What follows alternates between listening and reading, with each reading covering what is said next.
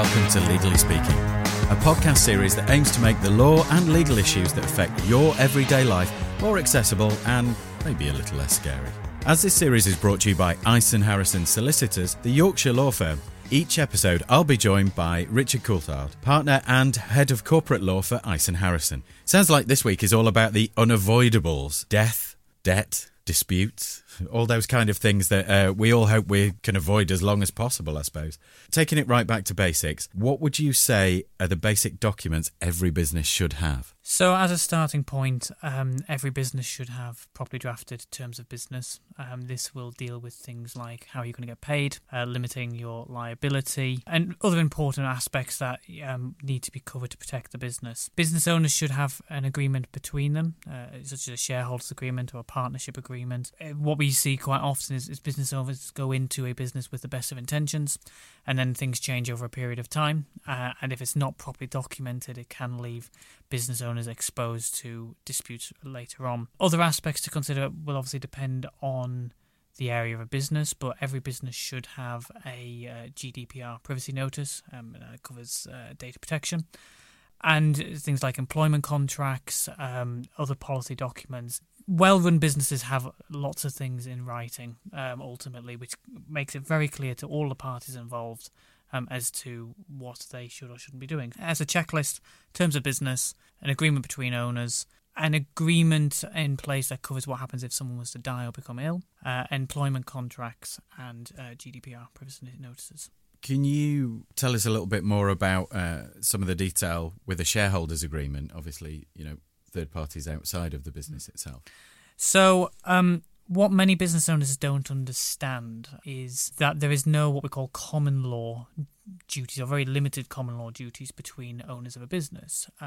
If you set up a company, there are statutory duties under the Companies Act, but they are duties that directors owe to the company. They're not duties to each other. And what that means is if you don't have a properly drafted agreement, you can have situations where you can't actually control the actions of your business partners. So let's give an example. A director in business, could see that there's excess cash in the business and just go and decide that they're going to use that to go and buy themselves a Porsche. And there's nothing that you can do to stop that, actually. So you need to have contracts in place to protect against that, to deal with issues such as what happens if one business owner wants to leave the business, restrictive covenants, selling their shares, what happens if someone becomes ill, what happens if someone wants to sell up? There's what decisions can be made by business owners without the other business owners consenting to it. So that might be things like taking out finance, buying assets, capital expenditure, employing staff. There's all sorts of things that can be covered, but unless you have that documented in a contract, there's actually very little protection from business owners from the conduct of their business partners. Would that also need to include details of payment of dividends both to partners but also any other shareholders that are involved in the business? Yeah, absolutely. So again, this is another area that business owners get themselves into knots. The starting point is that shareholders who have the same class of shares have to be paid dividends in proportion to each other. What we see not infrequently, however, is you might have one shareholder who is primarily working in the business and another who's not. And the shareholder who's working in the business, trying to be tax efficient, will want to take a proportion of their salary as dividends. So they might pay themselves a basic salary of £10,000, £11,000, £12,000 a year and then top that up with dividends. The difficulty that creates is actually they're then declaring an illegal dividend because the amount that they're declaring themselves will be significantly higher than what their business partner has been paid. It's perfectly permissible, but you need to have the company set up in the right way to facilitate that. So that is having different classes of shares, but also having protection in place as to what consents need to be given as to before a dividend can be declared. So you mentioned some of the potential problems because you've no recourse to it if those agreements aren't in place. But what happens if business owners don't have a formal agreement between them? What kind of things can they be liable for or likely to suffer with? So we've seen situations which typically happen where there has been some sort of falling out or some sort of disagreement, and the parties then have difficulty bringing any formal legal action against the other party to prevent that.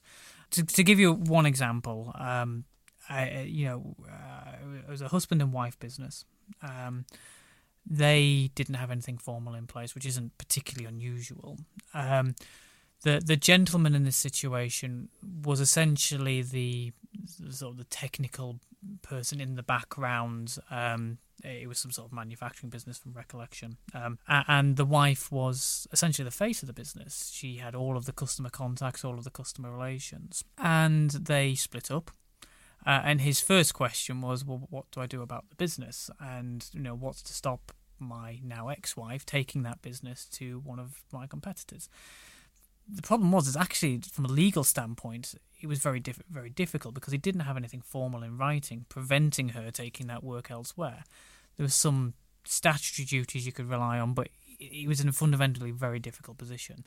That's possibly an extreme example, but the long and short of it is if you don't have proper contractual provisions in place, you can have real difficulties then protecting yourself in the event of some sort of fallout. What kind of advice did you provide for that client in order to try and help him out of a very sticky situation, or was that pretty much end game with it? Well, ultimately it was about cutting a deal and buying out that person's shares, the wife's shares in the business, and then including protective measures within the agreement from which the purchase was facilitated. The difficulty in reality was if they hadn't agreed to that sale, they could have caused a lot of damage for that business.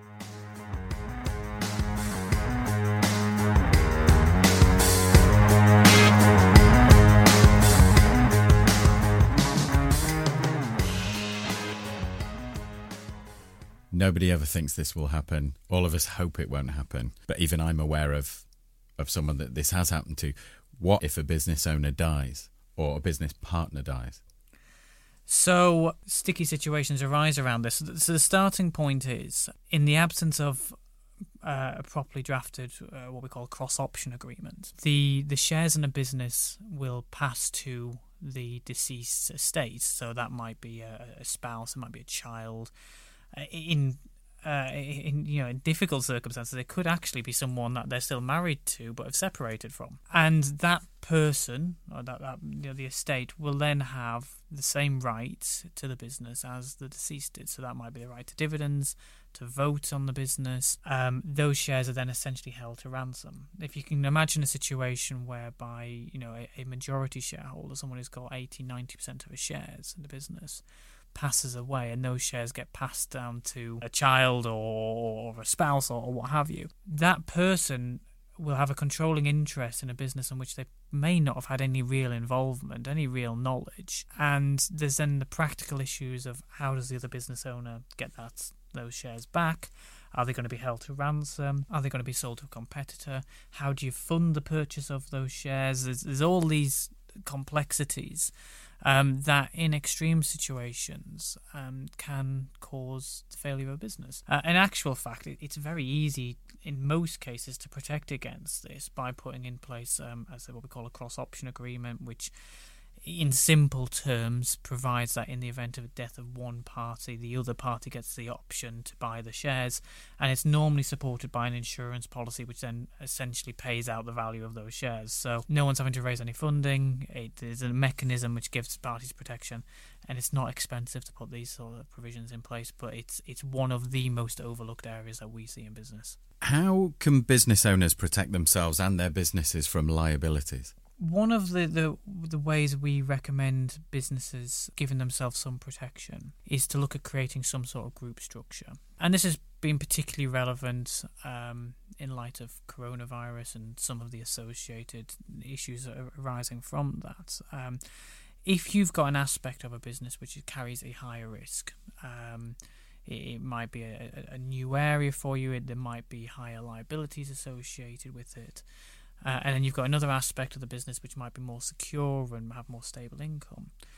You really want to protect that more stable aspect from the more risky aspect of the business, and therefore there is benefit in creating, and it's not particularly complex to create what we call a group structure. So you'll typically have holding company sits at the top of this sort of triangle, it's a pyramid if you can imagine it. And that's where all of the profits, that's where all of the benefits filter. That company then owns the shares in all of the various subsidiaries, and you can create different subsidiaries for different aspects of the business. You can have same trading names, same trading styles, but from a legal standpoint, it's then the trading businesses that carry the risk. So they're the ones that enter into the contracts, they're the ones that potentially face the liabilities if something goes wrong. And ultimately the intention behind that is if something really does go wrong, it's much easier to liquidate that aspect of that business and protect the safer aspects elsewhere. So it's there's tax issues, there's legal issues. It does need some consideration, but it's not as hard as many people think to set that up.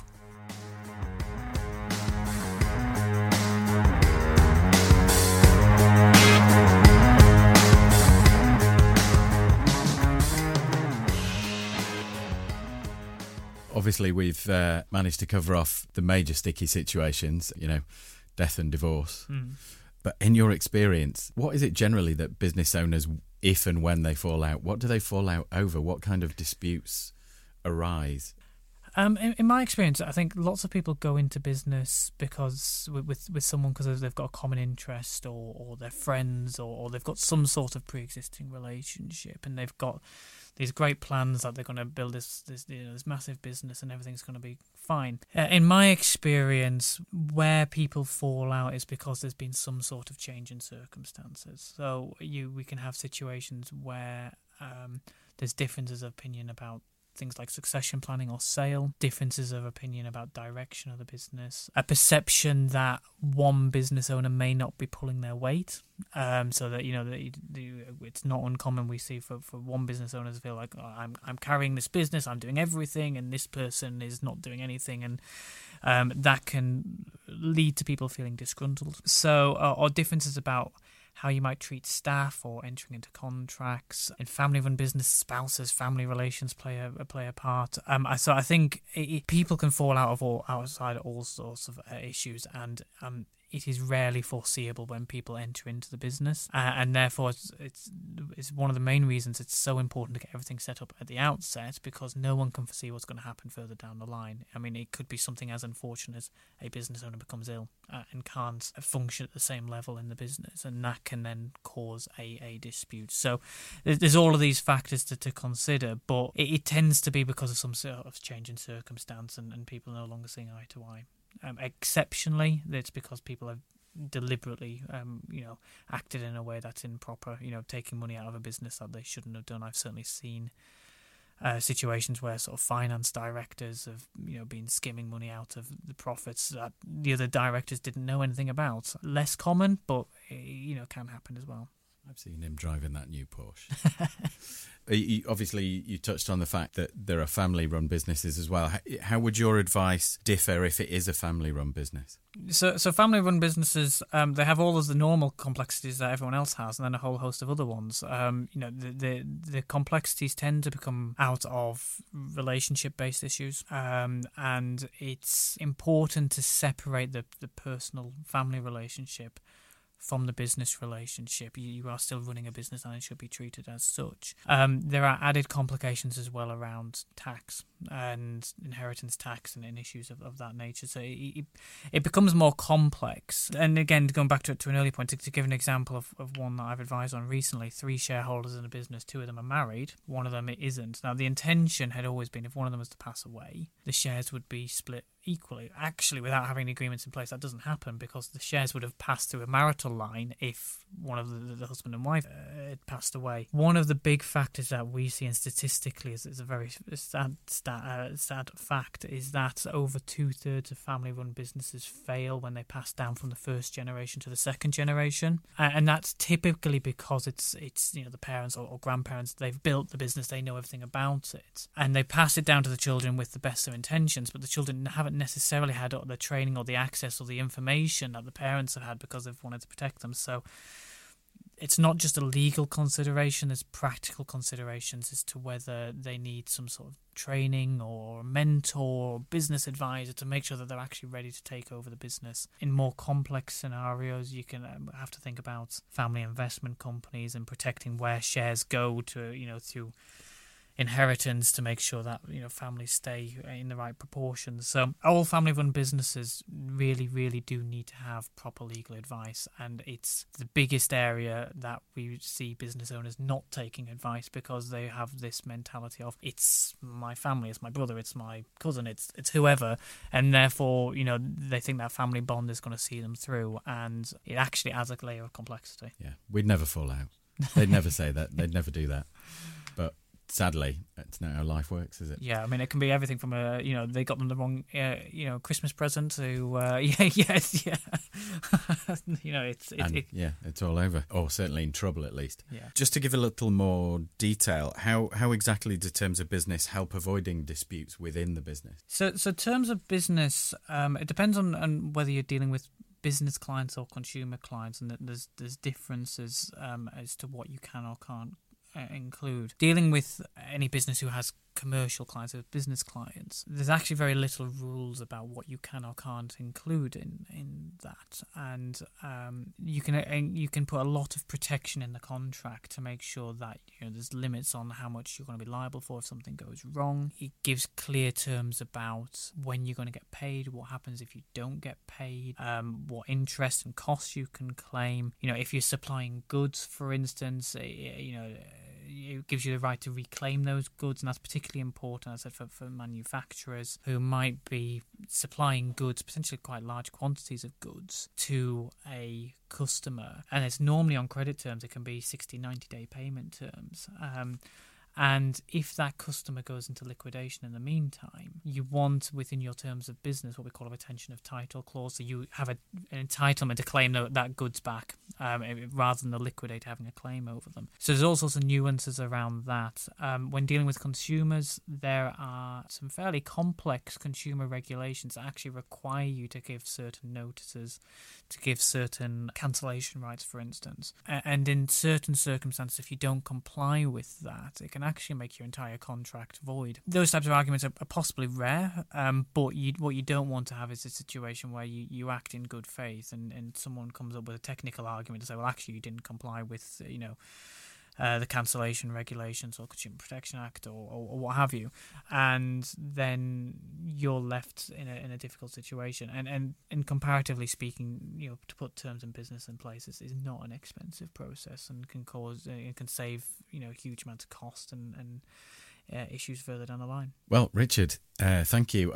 Should I ever go into business with family members, I'm going to make sure that I have a lot of paperwork in place. No, that's been very enlightening, and I think a great overview. And if you want to find out any more, please do contact Richard directly. We'll give you all the details at the end of the podcast. Richard, thank you very much for telling us all about death, debt and disputes. A very happy subject. Yeah, maybe we'll try and make it a little bit brighter and happier next time. But these are the things that you need to know, and that's what we're hoping to do with Legally Speaking. If you want to subscribe, clearly you can do that. You can also find this podcast available at iceandharrison.co.uk. But in the meantime, if you'd like to email us any questions that arise from what you're hearing, or areas that you'd like Richard to address in future podcasts, you can email us at legallyspeaking@iceandharrison.co.uk.